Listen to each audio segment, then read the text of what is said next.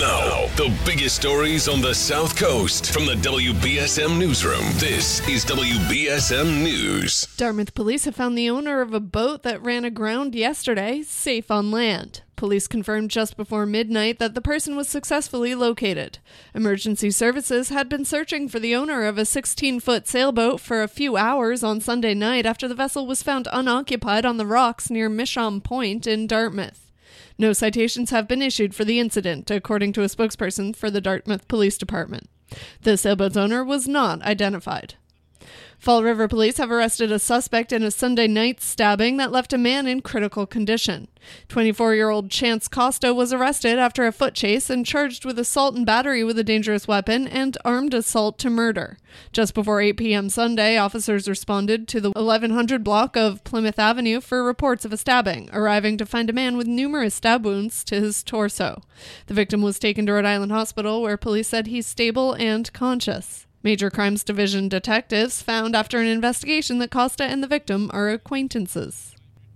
Fairhaven's new police K9 dog now has a name, Blue, after the high school's Blue Devils mascot.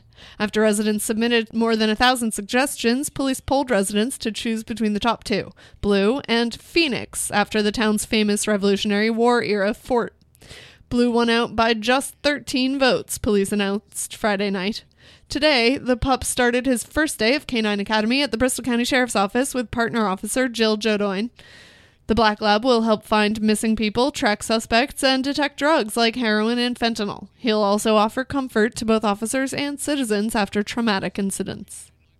A judge has rejected a request by the Massachusetts State Police Union to block a mandate requiring all state employees to be vaccinated against COVID-19. The troopers had requested a delay on the October 17th deadline to allow bargaining on the issue. A Suffolk Superior Court judge ruled that the public interest is better served by stopping the spread of the virus. In sports, the Red Sox will take on the Orioles tomorrow night after being swept by the Yankees in Boston. The Sox are now one game behind New York for the top spot in the wild card. Now for a look at your local forecast from ABC6. Partly to mostly sunny conditions outside this afternoon, a mild day and breezy conditions expected. We're looking at high temperatures in the mid-70s range. We head through tonight, we'll continue to see some clouds. That keeps us a bit warmer. Temperatures stay in the low to mid-60s with a few spot showers possible.